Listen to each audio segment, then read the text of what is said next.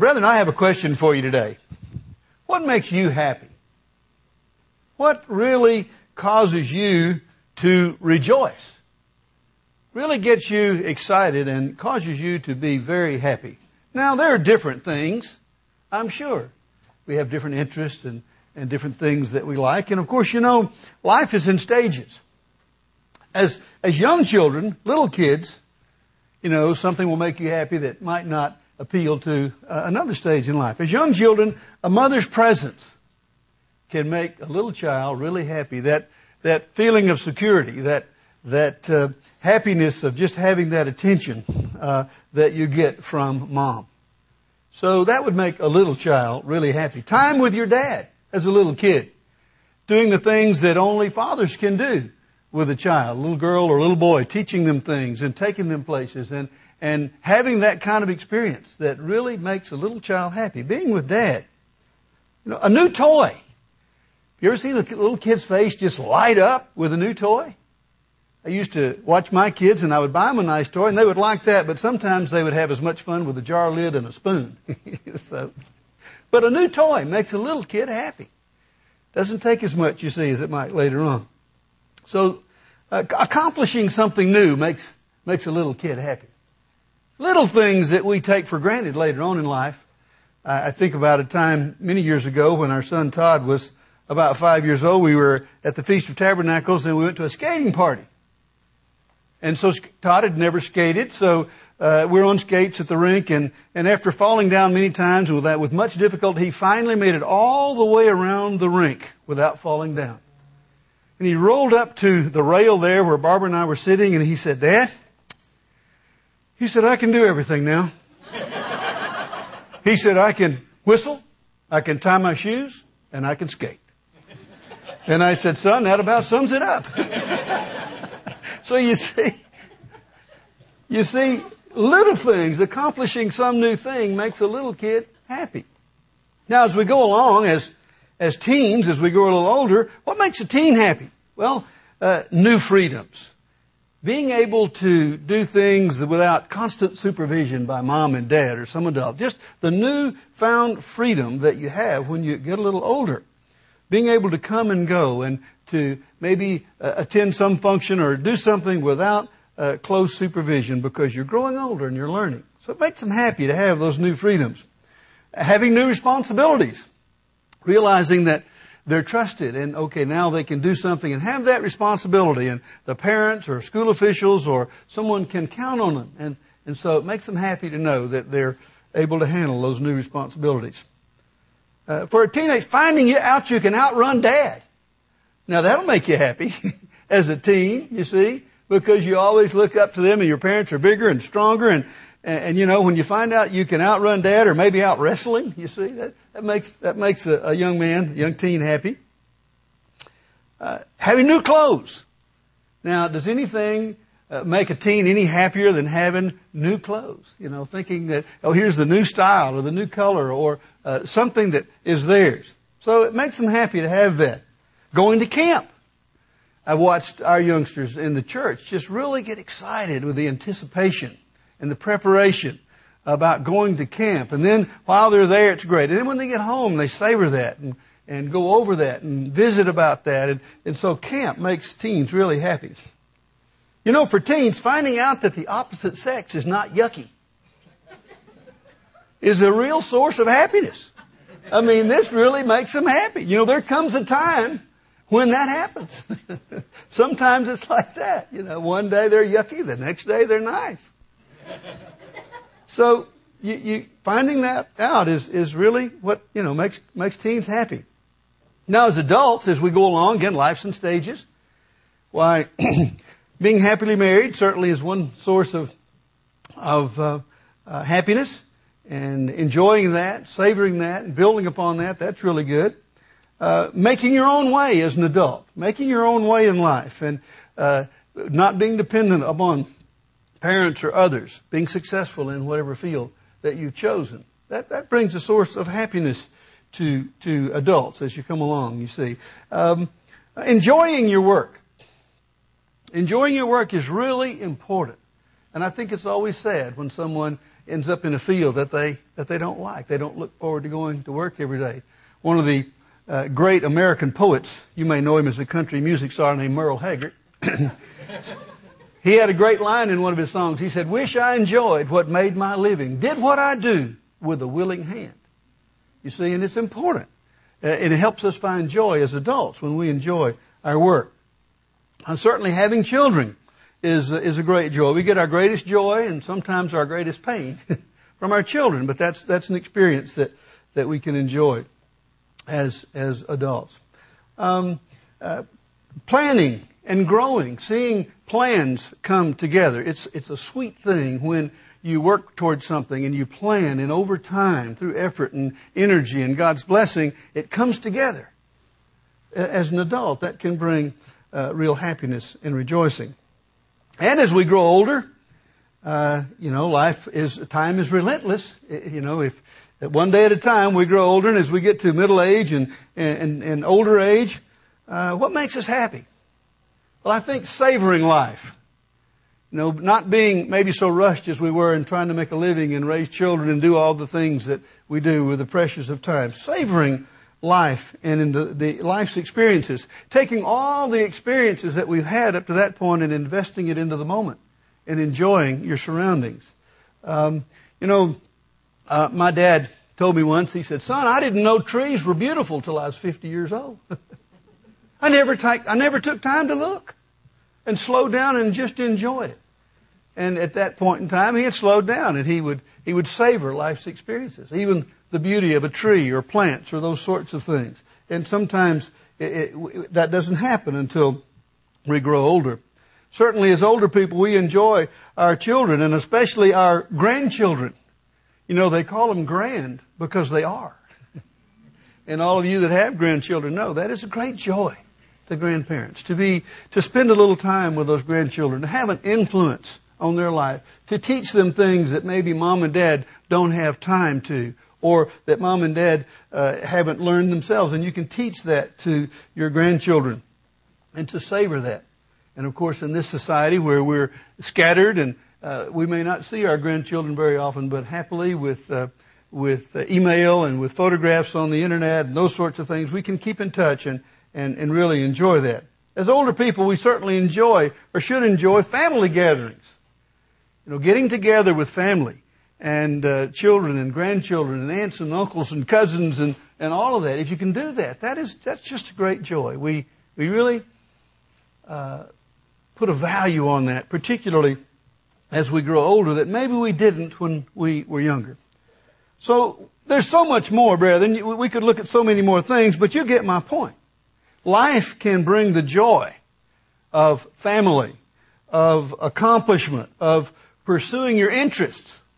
God made mankind that way. He made us that way so that we could enjoy those things. Turn back to Ecclesiastes. Now, I'm going to have an adventure today. I'm breaking in a new Bible. So if you see me searching for scriptures, it's because I'm not familiar with this one. But my old one's about worn out, and I want to break in a new one. Turn to Ecclesiastes. Ecclesiastes chapter 2, written by Solomon, who was so very wise, written from a physical viewpoint. Ecclesiastes 2, verse 24. Solomon wrote, "Nothing is better for a man than he should eat and drink, and that his soul should enjoy good in his labor." Again, enjoying your work, your activity. "This also I saw was from the hand of God." So Solomon in his wisdom recognized that it is a matter of joy. It's a good thing when we enjoy the physical things in life. Going on in chapter 3 of Ecclesiastes, verse 12.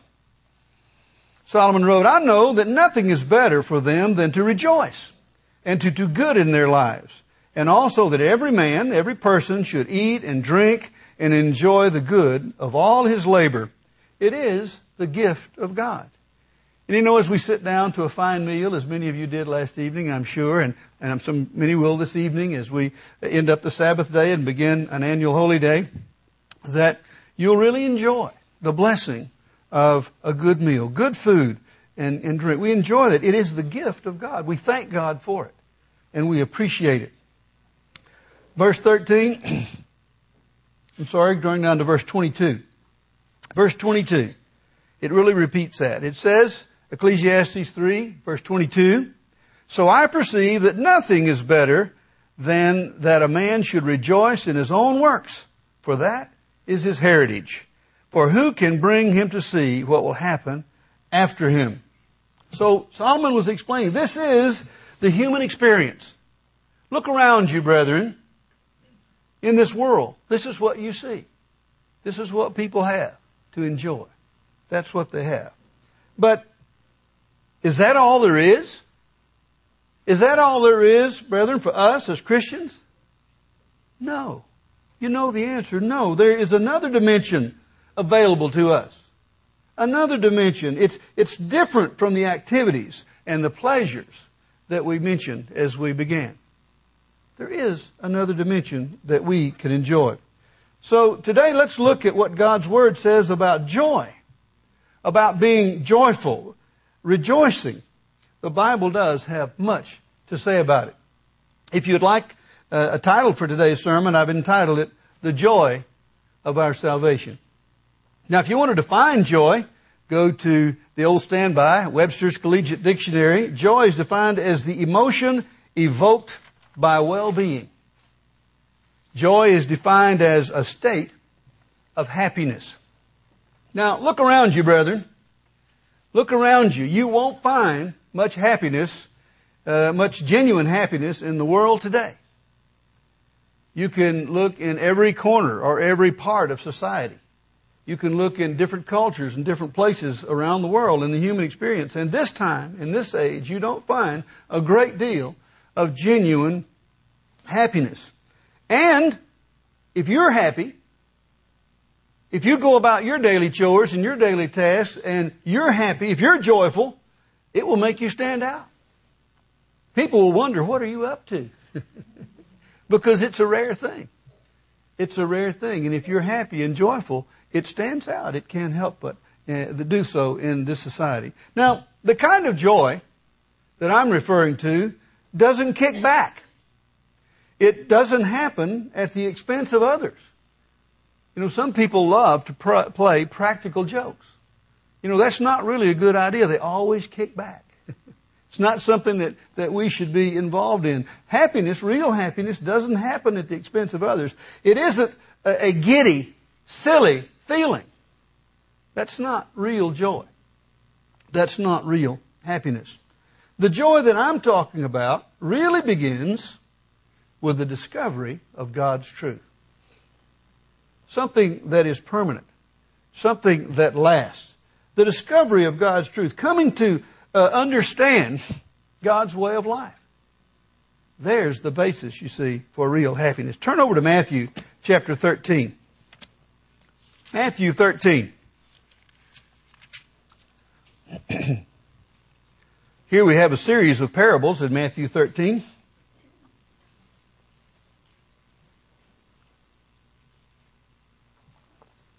Matthew 13, verse 44. You know this well, but let's look at it anew today. Matthew 13, verse 44. "Again, the kingdom of heaven is like treasure hidden in a field, which a man found and hid, and for joy over it he goes and sells all that he has and buys that field." You know, brethren, we read over this little brief parable and we may overlook something that's here. It says, first of all, that this treasure was hidden. You know, God's truth is hidden from this world. The vast majority of the teeming millions on this earth do not understand this truth. It's hidden from them. Their mind has not been opened. It's not the time for their understanding. And yet, certainly, God is calling some, and He is opening the minds of some. But for this world, and for most of mankind, it's hidden. It is like a treasure, as mentioned here, that is hidden. Now, it goes along here and said, which a man found. Now, he recognized the importance of it. He obviously, I think, was looking. You know, people are looking for God's truth. If they're seeking God's truth, God will open it up. I've talked to many of you here. And I know that as you came into the understanding of the things that are so important, you were, in most cases, were looking. There was something missing, and you were studying your Bible. You were looking for answers. And like this man, when you found it, you recognized that it was something of value. And then it goes on and says, and for joy over it, I mean, this man was ecstatic. Obviously, he was very happy. He was very enthusiastic that he had found this treasure that he had been seeking. It says, for joy over it, he goes and sells all that he has and buys that field. This man was willing to pay the price. And notice the price was very high. This wasn't a bargain. This wasn't, you see, something that he got at a discount. Not at all. He sold all that he had and bought that field. He was willing to pay the price. And it's very high. Brethren, are we willing to pay the price? It cost you your life. It cost you your life. God requires our lives. This is what He wants, is for us to commit ourselves to Him. Now, you know the story, obviously. Many times people trip over opportunity, get up, brush themselves off, and hurry on their way. And that's the way it is with God's truth. A lot of people hear our broadcast. A lot of people come across our literature and see some of the things that we have. And they'll say, that's interesting. They'll take a little bite, and then they'll lose interest and go on. They don't recognize what they have found. They don't recognize this treasure. So, as we look at this parable, we see that this man wasn't cool. He wasn't laid back. When he found this, he was passionate about it. And he acted upon it. And clearly, this is the attitude that God would have us to have. To be passionate about the things that He reveals to us. And to be really willing to pay the price and to put it into practice and to make it ours. And again, it's something that not many can or have been called to do. Let's turn back to Jeremiah. Jeremiah 15. Let's see the reaction of the prophet when he discovered or when he received some truth. Jeremiah 15. Jeremiah 15, verse 16.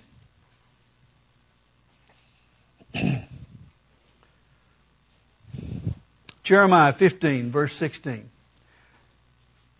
Jeremiah wrote, your words were found, and I ate them. Your word was to me the joy and the rejoicing of my heart. For I am called by your name, O eternal God of hosts. Jeremiah rejoiced at God's word.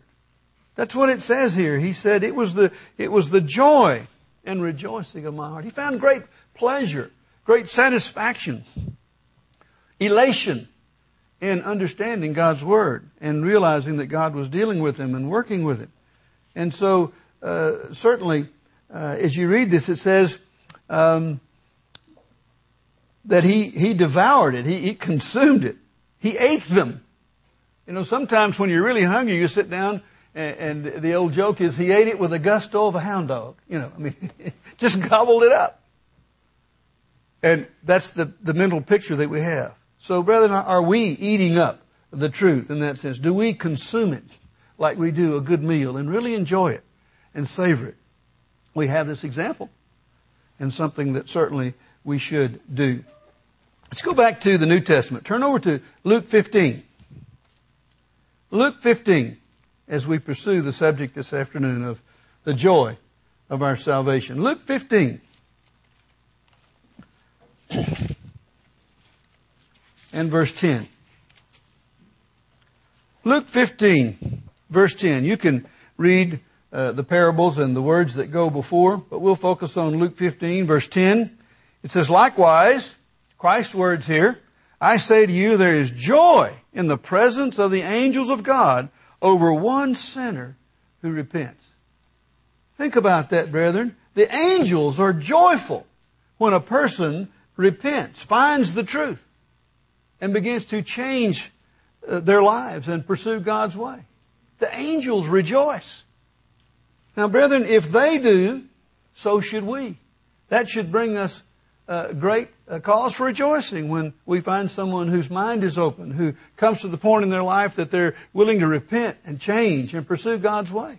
That should bring us great joy. It does the angels. And certainly we should follow that example and pick up from that it's something that is pleasing to God.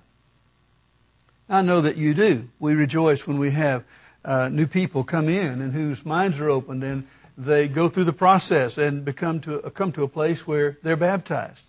We've had a number of baptisms in this congregation. Around the world, we're having more and more baptisms. In the announcement, it was talking about in the Caribbean where we'd had someone baptized and more waiting to be baptized. That's a cause for great joy and rejoicing. And certainly as we think about it and focus on it and pray about it, that God would bring more people in, then we can rejoice when we hear that people are repenting and changing and coming along.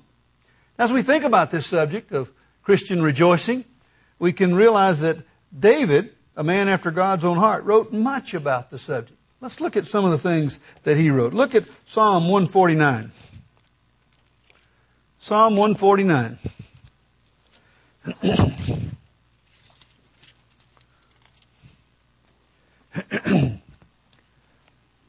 I don't think this is a Psalm of David, but several of these that we're going to look at are. Psalm 149, verse 4. Psalm 149, verse 4. For the Lord takes pleasure in His people. He will beautify the humble or the meek with salvation. So God takes pleasure in His people. He takes pleasure in you, the fact that you're here obeying Him and keeping the Sabbath, that you're seeking His ways, that you're trying to grow and overcome. God takes pleasure in that, and we should as well. Verse 5, let the saints be joyful in glory. Saints, of course, are those who are set apart, who are seeking God's way. Let them be joyful in glory. Let them sing aloud on their beds. I don't sing a lot in the bed. I sing in the shower. But but it would not be wrong, you see, just to be so moved by the things that you hum a tune or sing a song. Let the high praises of God be in their mouths and a two-edged sword in their hands. Where saints should be joyful is what I take from this. As God's people, we should find much to rejoice about. News of the work, being a part of the work, all of those things, you see, should bring us joy as the saints of God. Turn over to Psalm 144. Psalm 144. This is a psalm of David. Psalm 144. I hope you'll read the whole thing, but we'll begin with verse 3. Psalm 144, verse 3. Lord, what is man that you take knowledge of him? You know, God is so great, and we as mankind are so small, so insignificant in the whole scheme of things, and yet God does take knowledge of us. Or the Son of Man, that you are mindful of him. Verse 4, man is like a breath. His days are like a passing shadow. You know, you might think as a young person that, you know, the summer lasts forever, you know, when school is out and this sort of thing. As you grow older, you find that time seems to speed up. I always thought that was a myth. But I can tell you now, it's not a myth. As you grow older, time does go more quickly. And if you talk to somebody who's very aged, somebody who is very old, they will tell you that life is short. Life is short. I'll show my age by quoting Neil Diamond, who was popular 40 years ago. But he had a great song. It was never one of his big sellers, but it had a great line. He listed in the song many of the leaders of his day, many of the movers and shakers in the world who had died. And got to the end of the song, and it says, they all labored under the same sun. They all wondered at the same moon. And when it was done, they all said, it's done too soon. And so the physical life that we have goes by very quickly. The psalmist understood that. He said, man is like a breath. His days are like a passing shadow. Drop down to verse 15. Happy are the people who are in such a state. It's talking about those who understand God's way and who are pursuing His way. Happy are the people who are in such a state. Happy are the people whose God is the Lord. Brethren, are we happy? We definitely should be. The psalmist had it just right. We definitely should. It should describe us as God's people. People who are joyful because the Lord is our God. He is good to us. He reveals His truth to us. He guides us. He gives us a reason for living and a reason for being. So it should describe us. Turn over to Psalm 128. Back a few pages. Psalm 128. Psalm 128, verse 1. This is a song of ascents, sung at feast time by those Hebrews long ago. Psalm 128, verse 1. Blessed is everyone who fears the eternal. Blessed is everyone who fears the Lord. You could insert the word happy there. Joyful. Happy is everyone who fears the Lord, who walks in His ways. When you eat the labor of your hands, you shall be happy. Reminiscent of what Solomon said about enjoying your food and your drink and your activities. When you eat the labor of your hands, you shall be happy, and it shall be well with you. Look at these words here. It says, those who fear the Lord, meaning having respect, being in awe of God's Word, and focusing on the things that are important to God. Not just the things that are important to us as human beings, but having fear in the way of respect and awe for God. So we should fear God. It goes on and says, who walks in His ways. It's talking about how we live. Are we walking in the way that we should go? And then in verse 2 it says, the labor of your hands. There's a work involved here. You know, some people, work doesn't bother them. They could watch it all day. You see, it doesn't bother. And yet, we as God's people ought to be laboring. The proverb says, in all toil and all labor, there's profit. So, whatever we find to do, we should do it in that way. So, it says here that we should fear and walk and labor. And if we do that, God is going to give us joy. He's built us this way, and He's promised it. And we have that promise. We sing the hymn, trust in God and stand in awe. And that's what it's talking about here in Psalm 128. Being in awe of God and His ways. Not second guessing Him and saying, surely He didn't mean that. You see, surely we don't have to go to church 2 days in a row. You know, He couldn't have meant that. You see. And yet we accept things and put those things into practice. Let's look at another psalm. Turn back to Psalm 119. Psalm 119, beautiful psalm, an acrostic covering God's law and so many wonderful scriptures. We'll look at Psalm 119. We'll look at verse 97. Psalm 119, verse 97. Oh, how I love your law, the psalmist said. You know, I'm sure said with great feeling. It is my meditation all the day. Now, obviously, as you go through your day, you have to think about other things. But do you think about them in the light of God's law? When you have a decision to make, do you quickly measure that decision against the law and say, this is lawful, I'll do it. I can do this with enthusiasm. I can do this with confidence because this is in accordance with God's law. Is it the lens through which you look at everything? Does it decide what your values are? It is my meditation all the day. We should be thinking about those things. And brethren, I know that you do. I'm sure that you do. And it certainly causes great joy and great blessings. Drop down to verse 105. Psalm 119, verse 105. The psalmist says, your word is a lamp to my feet and a light to my path. A lamp. You know, this world is a dark place. It is a dark and foreboding place. And those of you who camp and those of you who spend time outdoors know that on a dark night you definitely need that light. And without it you can get in all kinds of difficulty. You can fall in the ditch or something worse. So clearly, as we look at our path, the way that we live, the way that we walk, we need a light. And God's Word is that light. It sheds light on the activities that we should embrace, the things that we should think, the things that we should say, the things that we should do.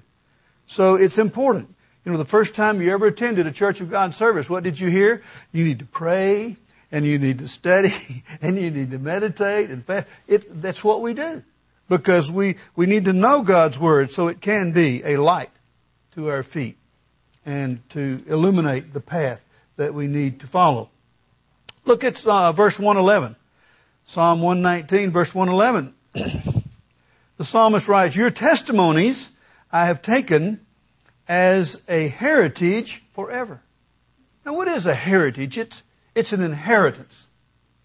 Now, if you've ever received an inheritance, you know it can be a nice thing to do. It's, someone thought enough about you to leave you something of great value. We look forward to our inheritance as children of God. And certainly even physically, an inheritance is something that is a good thing. And he says here, your testimonies are an inheritance forever. It's important that we look at it in that way. And it goes on and says in verse 111, "For they are the rejoicing of my heart." The heart here, of course, means the mind, the personality, the essence of who you are. The real you see, is your heart. So, God's testimonies, the things written in His Word, the Psalms, obviously, the Gospels, the epistles, all of the things that we need, the prophecies that are there, these testimonies are our inheritance, and they should bring us great joy to the inner man and to who we really, really are. A cause for great rejoicing. Going on down, look at verse 162 of Psalm 119. Verse 162. This really harkens back to one of the first scriptures we read about a treasure. Psalm 119, verse 162. "I rejoice at your word as one who finds great treasure." I hope that is a true statement in your life, in all of our lives, brethren, that when we look in God's Word, that we look at it as something of great value, more precious than silver or gold or any sort of physical thing, because it's permanent. These physical things will pass away. And yet God's Word, as we know, will not pass away. It is a treasure, a wonderful thing. Now going right on down, just a few more verses in Psalm 119. One of my favorite scriptures, we all have lots of favorite scriptures, I'm sure, but this is one that as you go through your daily lives, at home, at work, in the marketplace, in your family, wherever it might be, this is a wonderful, fantastic principle to live by. And it works. Psalm 119, verse 165. "Great peace have those who love your law." Peace of mind. Peace at heart, Not upset or troubled or angered or whatever. Great peace have those who love your law, and nothing causes them to stumble. Now, the old Bible says nothing shall offend them. They both apply, because a great offense can cause one to stumble.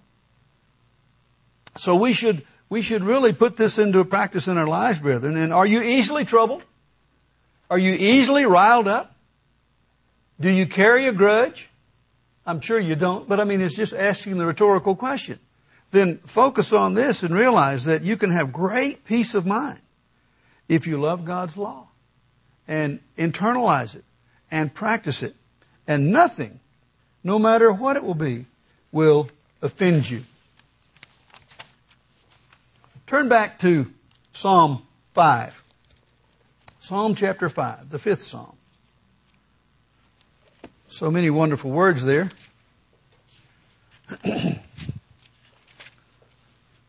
Psalm 5, verse 11. Psalm 5, verse 11. Here's a principle that we should grasp and practice. Psalm 5, verse 11. "But let all those rejoice." That's our subject this afternoon. "Let all those rejoice who put their trust in you. Let them ever shout for joy, because you defend them. Let those also who love your name be joyful in you.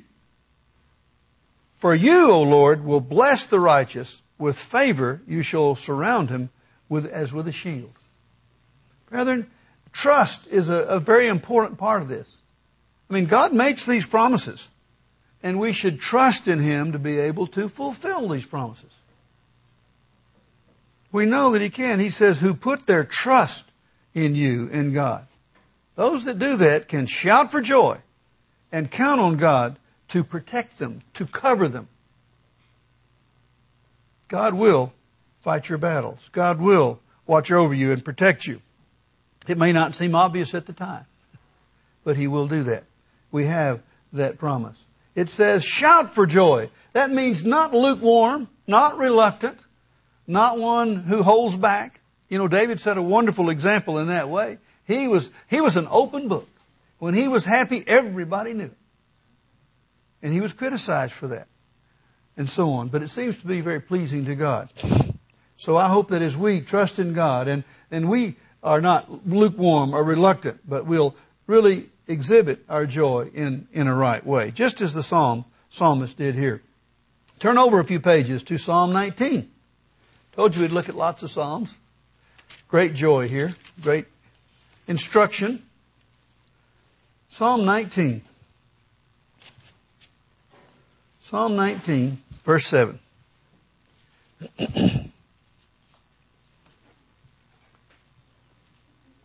Psalm 19, verse 7. The law of the Lord is perfect, converting or restoring the soul. The testimony of the Lord is sure, making wise the simple. The statutes of the Lord are right. Here we go. Rejoicing the heart. Again, that inner person that can have this peace of mind and rejoicing that comes only from God. The commandment of the Lord is pure. See, it's not adulterated. It's not been compromised. It doesn't have any foreign objects in it, anything that's harmful. The commandment of the Lord is pure, enlightening the eyes. Verse 9, the fear of the Lord is clean. You know, there's a lot of uncleanness in this world. A lot of things have been perverted. A lot of things have been tainted. A lot of things that would by themselves possibly be okay have been adulterated by mixing in error and mixing in things that are rotten. Solomon said a fly ruins the perfumer's ointment. You know, a little wretchedness can ruin something very good. And it says here that the fear of the eternal, this awe and respect that we should have, is clean, enduring forever. The judgments of the Lord are true and righteous altogether. You see, God doesn't make mistakes. Human judges do. They only have the facts that they can observe from human reasoning. But the judgments of the eternal are true and righteous altogether. As we look at those verses that we just read, brethren, think about this. Perfect. God's law is perfect. Can't be improved upon. Can't be improved upon. It's perfect. And it restores or converts the soul. It's sure. Giving wisdom, you see, to the simple. We all need wisdom. You know, we understand things at 20 that we couldn't understand at 10. And when we're 40, we understand things there's no way we could understand at 20. And you just go right along. At 50, there are things you can learn that you couldn't know before then. And it's a progressive sort of thing. And clearly, we can gain in wisdom our whole lives as long as we're drawing breath. And hopefully we are. My mother used to say there's no fool like an old fool. You see? So we don't want to be foolish when we're old. We want to gather knowledge and wisdom for as long as we live. And if we're doing these things, that's what will happen. It says the statutes of the Lord are right, rejoicing the heart. The commandment is pure. We commented on that. And enduring forever, not temporary. Most everything that we know of has a beginning and an end. Everything that we buy wears out or breaks. You see? And yet, God's law is not that way. Enduring forever. And certainly, brethren, as we read these scriptures, I hope that we can rejoice, that we can be enlightened, that we can use these things to build a life that is good in this life as we look forward to the life to come. Look at verse 14. Here's a wonderful philosophy. Philosophy gets a bad rap. I mean, you can have a good philosophy. And this is one right here. Let the words of my mouth and the meditation of my heart be acceptable in your sight, O Lord, my strength and my Redeemer. Brethren, if that's in your heart, if that's in your mind, if that is the basis of your prayers every day, then you will find that God will give you the rejoicing that you need. This goes hand in hand with happiness. If you're doing those things, if this is your attitude, if this is how you approach your day, if this is how you approach the problems that you're handed to deal with, then you will find the happiness that God would have you to have. Turn over a few pages to Psalm 40. Psalm 40. Psalm 40. Verse 8. Psalm 40, verse 8. It says, I delight to do your will, O my God, and your law is within my heart. So it was a delight to the psalmist. This wasn't a chore. This wasn't something where he said, well, I guess I'll have to do this. Rather not. I guess I'll be forced to do this. Sometimes people leave the church and they say, I'm so glad I don't have to do all those things. You see, they don't find God's way a delight. And the psalmist says, I delight to do your will, O my God, and your law is within my heart. Look out at verse 16. Let all those who seek you rejoice and be glad in you. Interesting. It says to seek. Seek and rejoice go hand in hand here. Again, let those who seek you rejoice and be glad in you. Let such as love your salvation say continually, the Lord be magnified. The Lord be magnified, made greater. You see, as we focus on that. And we know, magnified as Jesus Christ was magnified. He magnified the law. He came and demonstrated how it was done and showed us the way and provided the sacrifice that makes it possible for us to be a part of His kingdom. So here we see that we should seek Him and rejoice and be glad and magnify the Lord. I think as you study your Bibles, as you put these things into practice, and it ripples out into all parts of your life and your family, then certainly you are magnifying the Lord. You are showing that His ways do work. An important principle, an important thing to do. Let's look at another psalm. This again, a psalm of David. Turn over to Psalm 51. You know the story.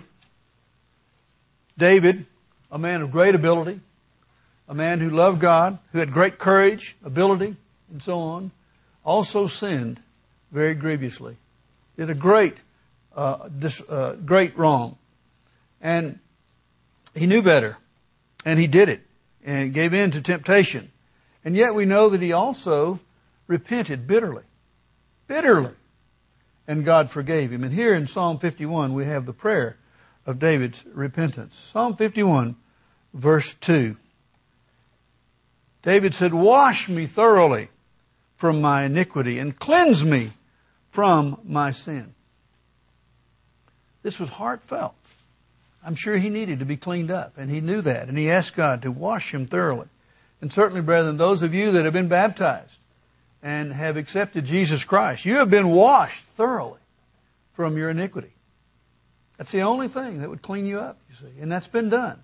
And as you go to God daily in repentance, He continually will wash you thoroughly from your iniquity and cleanse you from your sin. As David said here, cleanse me from my sin. Verse 7, purge me, David said, with hyssop. Now, purge is a pretty strong word. That means a thorough scrubbing. That will take the hide off. We're talking a real cleaning.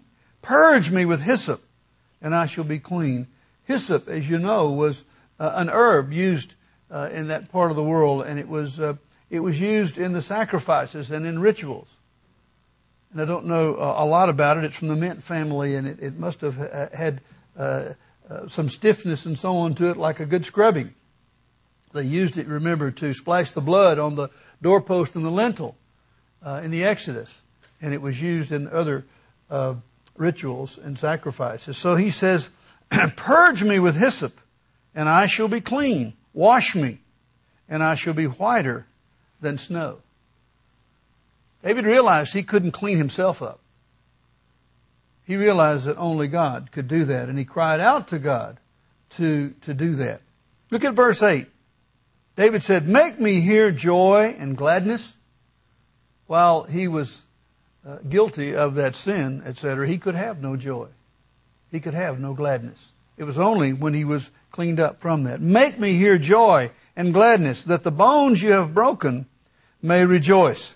Hide your face from my sins," David said, "and blot out all my iniquities." Certainly, we should do that. You know, brethren, in verse 8, he says, "Make me hear joy and gladness." Make me. I think from this, it's not wrong to ask for it. To ask God for joy and gladness.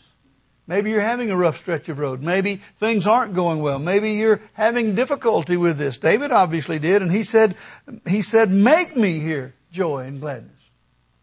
So I think from that we can ask God to ask Him to make you have the joy and gladness that you want to have, that you need, that all of us need as human beings. Let's go back a chapter to the book of Job. Here's a man who went through so much. What a wonderful example. Job chapter 5. Now, as we look at Job chapter 5, here we're going to look at some of the comments that Eliphaz had to say to Job.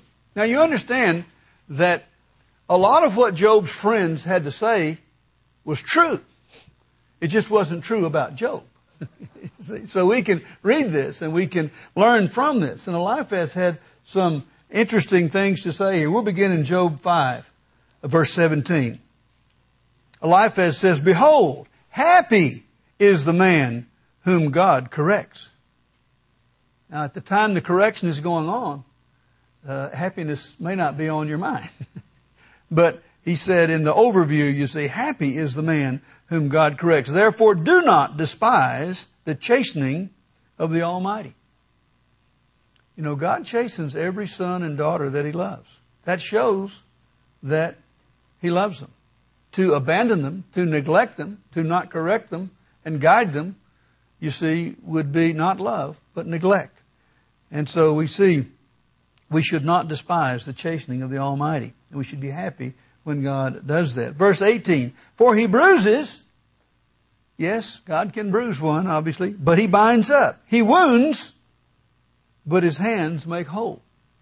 Sometimes we can be a little worse for wear in the trials that we go through. Verse 19, "He shall deliver you in 6 troubles. Yes, in 7, no evil shall touch you." So the next time you're in sore trial, say, is this 6 or 7? Where are we? Where are we in the scorekeeping here? But the point is a figure of speech in saying that even in troubles that just go on, you can know that God can deliver you in 6 troubles. Yes, in 7, no evil shall touch him. Verse 20, "In famine, He shall redeem you from death, and in war from the power or the hand of the sword." So as we look at the difficult times that lie ahead, I hope these words are in our ears, in our mind, and ask God to intervene for us. We may need redeeming from the power of the sword. Verse 21, "You shall be hidden from the scourge of the tongue." I think that's a really strong figure of speech. The scourge of the tongue. You know, the tongue should be used for good things, but it can be used as a scourge. You know what a scourge is? A scourge is when they whip you. You've heard of a tongue lashing? That's the scourge of the tongue. And I hope, brethren, that we can avoid having our tongue become a scourge. Because the tongue can be used in a right way, a good way, or it can be used to tear down. You know the old expression that little kids say, "Sticks and stones may break my bones, but words will never hurt me"? That's a lie. Some of the most hurtful things there are words that can't be called back. So keep your words sweet. You may have to eat them. I've learned that, by the way. Verse 22, "You shall laugh at destruction and famine, and you shall not be afraid of the beasts of the earth." Verse 23, For you shall have a covenant with the stones of the field, and the beasts of the field shall be at peace with you. You shall know that your tent is in peace. A peaceful place to dwell is what it's talking about. You shall visit your dwelling and find nothing amiss. I often pray when we're going to be traveling or away from home that God will watch over our place and protect it from thieves and burglars and whatever else might happen. He says, you shall visit your dwelling and find nothing amiss. You shall also know that your descendants shall be many, and your offspring like the grass of the earth. You shall come to the grave at a full age. You know, Solomon talked about there was a time to be born and a time to die. And physically, we do grow old, and there comes a time, you see, and you shall come to the grave at a full age, as a sheaf of grain ripens in its season. Behold, this we have searched out. It is true. Hear it and know for yourself. So Job's friend was lecturing him. But again, the words certainly ring true and are true. And then, certainly as we think about what he started with here in verse 17, he says, happy is the man, and therefore do not despise the chastening of the Almighty. That's good advice. And when these things happen, I hope that we'll hearken back to this, think about this, and realize that it's true. Now, the Apostle Paul understood these things and wrote extensively about it. Turn back to 2 Corinthians. 2 Corinthians.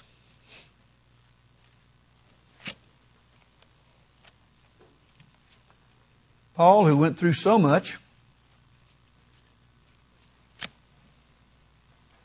2 Corinthians 12. And verse 10. 2 Corinthians 12, verse 10. You can read the verses that go before, where he talked about how a thorn in the flesh was given to him and how he asked God to take it away. But God didn't. He had to deal with it. He had to bear it. And in verse 10 he says, therefore I take pleasure in infirmities. Amazing. How can you do that? Pleasure in infirmities. You might say, that's not normal. You see, because we don't want infirmities. And yet Paul said, I take pleasure in infirmities, in reproaches, in needs, in persecutions, in distresses, for Christ's sake. In other words, when those things happened because he was serving God, when he was serving Jesus Christ, for when I am weak, then I am strong. And what I want to focus on here, brethren, is Paul said that he took pleasure in infirmities. Now, how could he do that? How could he do that? Humanly speaking, considering what he was doing. Paul could do that because he had come to have that eternal overview that God wants us to have.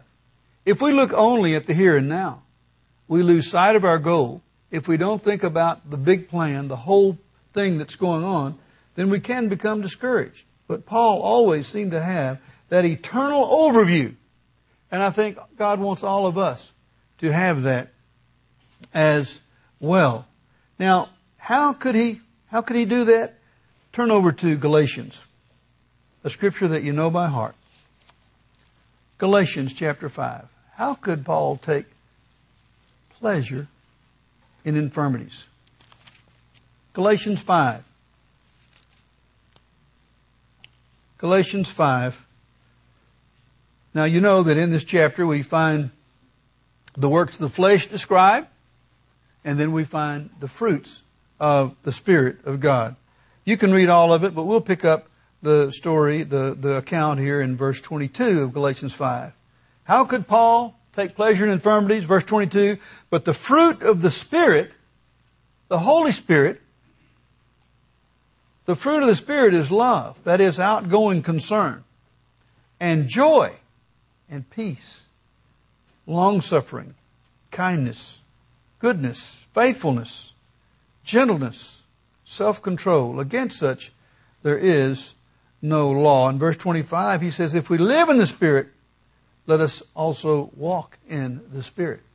How could he do that? Because the fruit that comes from the Holy Spirit, which we will be talking about as we keep the day of Pentecost, as we focus on this. The fruit of that wonderful Holy Spirit, the power through which God accomplishes His will. One of the fruits is joy. So no matter what happened, because Paul had the Holy Spirit and was bearing fruit of it, he could take pleasure or even be joyful, even in a circumstance like that. Now, let's turn over to James, the book of James, and see what the Lord's brother wrote on this subject. James chapter 1. Right after Hebrews. James chapter 1. Verse 2. My brethren, he was writing to the church, you see, my brethren, count it all joy when you fall into various trials. Again, this is not human reasoning that it enables one to do this. Because we avoid trials like the plague. So this is not what we want. My brethren, count it all joy when you fall into various trials, knowing that the testing of your faith produces patience. Very important. But let patience have its perfect work, that you may be mature. It says perfect, and that's fine, but it means mature and complete, lacking nothing. So if we have this great overview that I talked about, this eternal overview, then we can look at our trials in that way. We can look at our trials and realize that for the moment it's painful, for the moment it's difficult, but that's not the end of the story. Having that great overview is very important. Drop down to verse 12. James wrote, blessed is the man, blessed is the person who endures temptation. For when he has been approved, you see, after going through that, after passing the test and the trial, he will receive the crown of life, which the Lord has promised to those who love Him. How did Paul do it? How can we do it, brethren? By focusing on this crown of life, which is an absolute promise to those who love God and who are trying to walk according to His way. That's the reward. Focusing on the reward. It's not wrong to do that. It's good to do that. And it certainly gives us the perspective that we need. Turn back to Luke 10. Looking at lots of scriptures today, but they tell the story so plainly. Luke chapter 10, verse 17. The reward that we focus on is not a physical reward. Not a physical reward. Luke 10, verse 17 talks about this. This is the account of the 70 that Jesus had sent out to preach and to teach and to heal. And we pick up the story here in Luke 10, verse 17. Then the 70 returned. How? With joy. They were excited. They were enthusiastic. Saying, Lord, even the demons are subject to us in your name. Wow, they said, look at this power. They never had this power before. Even the demons are subject to us in your name. And he said to them, I saw Satan fall like lightning from heaven. Behold, I give you the authority to trample on serpents and scorpions and over all the power of the enemy. That is Satan the devil. And nothing shall by any means hurt you. He was giving them a promise that he would give them the strength that they need and the protection that they needed. Look at verse 20. Nevertheless, even though I'm giving you this power and I'll give you this authority, he said, nevertheless, do not rejoice in this. That seems kind of strange. You'd think that would be cause for great happiness. But that was just part of the process.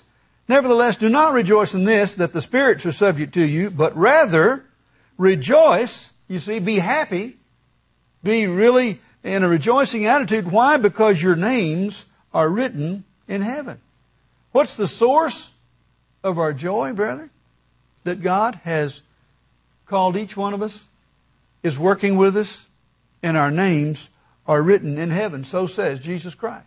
That's the source of our joy. We have other things that bring us joy. We have other things that we can rejoice in, of course. But the fact that God is working with us and has this reward for us, this spiritual reward, is the real source of our joy. Now, the Apostle Peter also understood this. Let's turn back to 1 Peter. 1 Peter.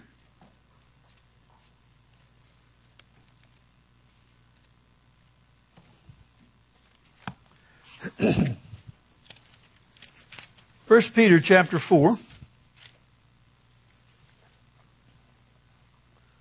1 Peter chapter 4, verse 7. Now here Peter's writing and he sets the stage. He gives the time frame or the setting. 1 Peter 4, verse 7. But the end of all things is at hand. This was his perspective.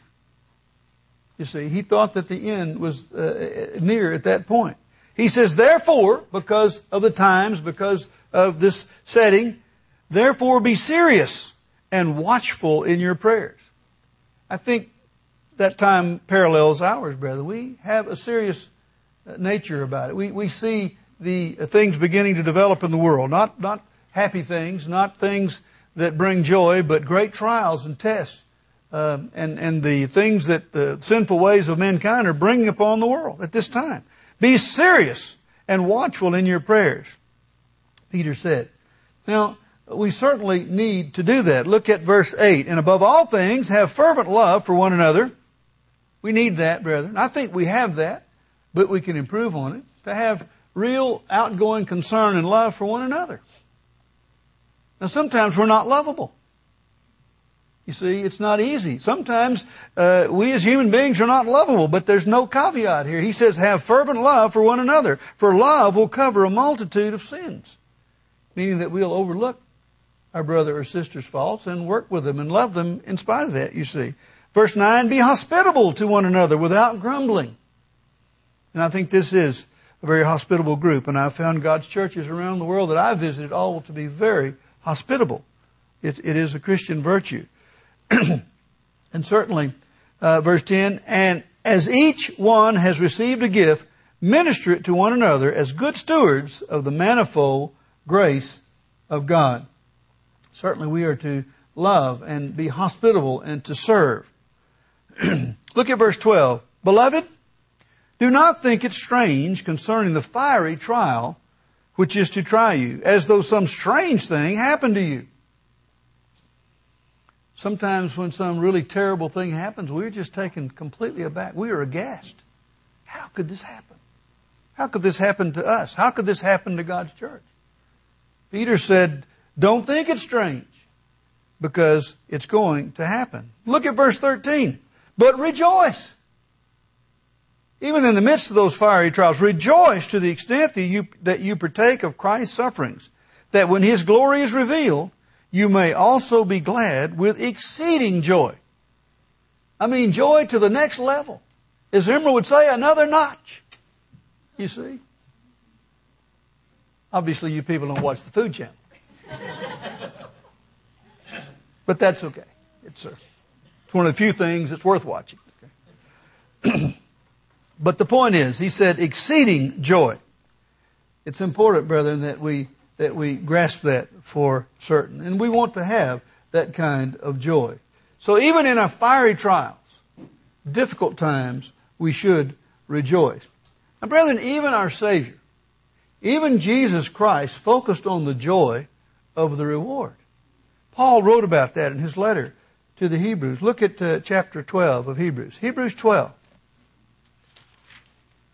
Jesus Christ faced His ordeal. And how did He do it? How did He go through that? Obviously with God's help. But in Hebrews 12, verse 1,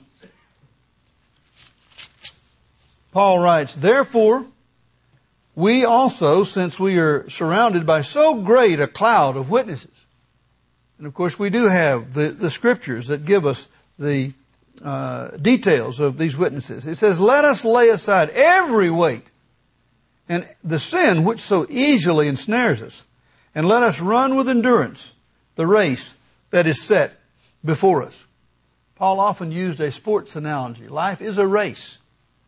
There's a beginning and an end, and in the middle, in the meantime, you run. So let us run the race with endurance that is set before us. Verse 2, looking unto Jesus, the author and finisher of our faith, who for the joy that was set before him endured the cross, despising the shame.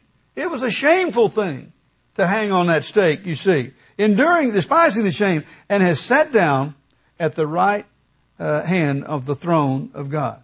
How did he do it, brethren? For the joy. For the joy that was set before him. Brethren, we have that same joy that is promised to us, to be a part of the very kingdom of God.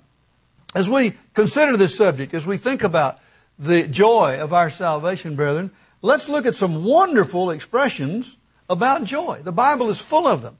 Turn back to Nehemiah. Nehemiah.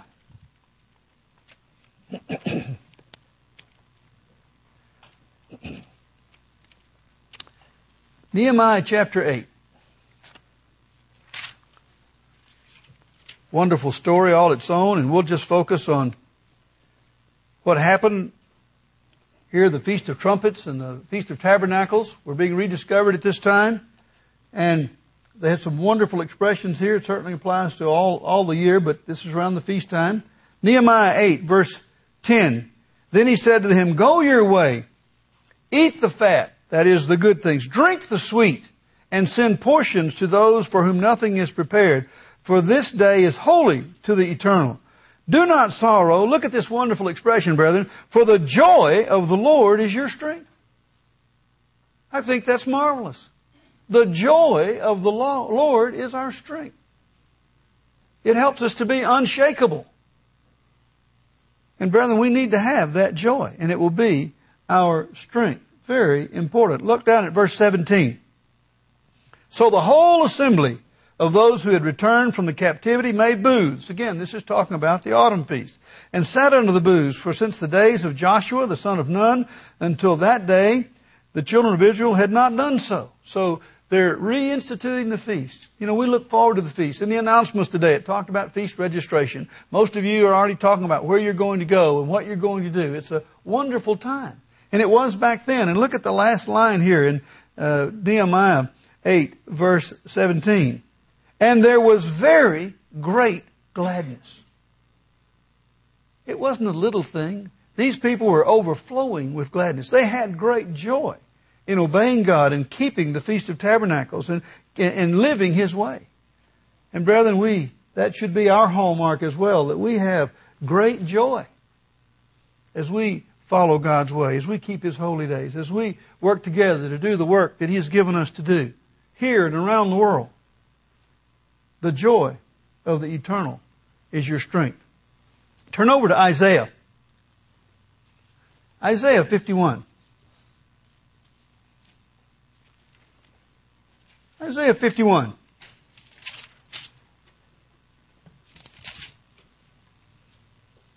Here it's talking about the Messiah, encouraging Israel, as it says in mine. It's talking about the time when God's kingdom will be set up. Isaiah 51, verse 11. Great verses before and after, but we'll just focus on this. It says, "So the ransomed of the Lord shall return."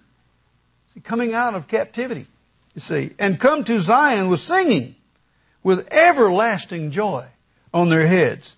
They shall obtain joy and gladness, and sorrow and sighing shall flee away." Do you get this word picture, brethren? Sorrow and sighing will just be swept away. And there will be great joy and gladness. Everlasting joy. No more interludes of great difficulty and so on, you see. Joy everlasting. And again, something that we can focus on. Something we can ask for. Something that we can meditate on as we press forward toward the kingdom of God. Beautiful words in Isaiah, and I think this is one of my favorite scriptures in Isaiah as it talks about the things that we look forward to. A time when there will be no more sorrow and no more sighing in this world. There's plenty of it today, but it's going to be swept away. Let's go back to the New Testament now. Turn back to Philippians. Paul's letter to the church at Philippi. Philippians chapter 2, verse 1. Paul certainly had a way with words. Sometimes his words are hard to understand, but very often he had a wonderful turn of phrase, and it's translated beautifully for us. Philippians 2, verse 1. Therefore, if there's any consolation, there are times when we need consoling. When we lose a loved one, when there's tragedy in our lives, when there's difficulty. If there's any consolation in Christ, if any comfort of love, if any fellowship of the Spirit, if any affection and mercy. These are all warm and friendly words. These are words that we should be using in our conversation. Look at verse 2. Fulfill my joy, Paul said, by being like-minded, having the same love, being of one accord, of one mind. Let nothing be done through selfish ambition or conceit, but in lowliness of mind, let each esteem others better than himself. Let each of you look out not only for his own interest. We're all really good at that. We're all really good at looking out for our own interests. There's an old saying in business, nobody's interested in your deal but you. Well, in the church it should not be that way. Let each of you look out not only for his own interests, but also for the interests of others. I love the expression up there where it says, fulfill my joy. What he's talking about is joy fulfilled. Joy fulfilled. It's a beautiful expression. Going back just a few verses into Philippians 1, verse 25. Philippians 1, verse 25. Another one of these wonderful expressions. Words are powerful things, godly things, if they're used right. And here we see that in Philippians 1, verse 25. It says, and being confident of this, I know that I shall remain and continue with you all for your progress and joy of faith. Brethren, do you have joy of faith? Meaning certainly the body of beliefs that we have. We have faith in God and that sort of thing. And there's also the other aspect of faith, and that is the body of beliefs, the things that we believe and the things that we practice. You see, that's our statement of beliefs that we have. That's a statement of faith. That is our faith, as it were, you see, the things that we do. So we should have joy of faith. And I know that you do. But it's good, I think, to focus on this and to realize that this is not something new. They were talking about this back in Paul's time. They were talking about this back in David's time. And here we are in the end times, and we're talking about it. Because it's pleasing to God that we focus on these things and realize the joy that we should have. Turn over to 2 Corinthians. 2 Corinthians. 2 Corinthians chapter 1. 2 Corinthians 1, verse 24. Here are Paul's words to the church at Corinth. And again, one of these wonderful expressions that is a memory hook and something that we can focus on that's very, very important. 2 Corinthians 1, verse 24, Paul says, not that we have dominion over your faith. He wasn't talking about dominating them, you see, and ruling over them harshly in that way. Not that we have dominion over your faith, but are fellow workers for your joy. For by faith you stand. I think the old Bible refers to it as helpers of your joy. And I really like that better. That's the role of the ministry. To be helpers of your joy. To be with you as fellow workers. And certainly, brethren, that's your job with each other. To be helpers of your joy. To lift up those who are down, are dispirited, this sort of thing, and helping them in whatever way that you can. Physically, by praying for them, by encouraging them, helping them in all those ways. Turn back to 1 Peter again. 1 Peter. Peter, who was so close to Christ, the impetuous one, also has a wonderful turn of phrase here. 1 Peter 1, verse 3. 1 Peter 1, verse 3. Peter wrote, blessed be the God and Father of our Lord Jesus Christ, who according to his abundant mercy has begotten us again to a living hope through the resurrection of Jesus Christ, to an inheritance incorruptible and undefiled, that does not fade away, reserved in heaven for you. There again, there's that goal. There's that ultimate joy that we will have. This inheritance that's incorruptible, that does not fade away. There's no gospel song about not fade away. Everything that we know fades. And yet we're looking at a time when things will not fade away. Look at verse 8. 1 Peter 1, verse 8. Whom having not seen you love, talking about Jesus Christ in the last words of the verse before. Jesus Christ, whom not having seen you love, though now you do not see him, yet believing you rejoice with joy inexpressible, full of glory. Joy inexpressible. Words failed him to express the joy that he felt. Better than I think for us, words fail us to really describe the kind of joy that we should have in doing the things that we do and following God's way. Brethren, having joy, a fruit of the Holy Spirit, is important for us in this day and time, particularly in these difficult times that we're facing as we go ahead. As people look for where God is working, if they find that we are filled with joy in our fellowship and doing the work that God has given us to do in a joyful way, they will be drawn to us. And I hope that we can set that example. Please turn back to Romans 15 for my last scripture this afternoon. Romans 15, verse 13. Paul again, with a wonderful turn of phrase, gives us something that we can think about and wrap up with today. Romans 15, verse 13. Now may the God of hope fill you with all joy and peace in believing, that you may abound in hope by the power of the Holy Spirit. Brethren, count it all joy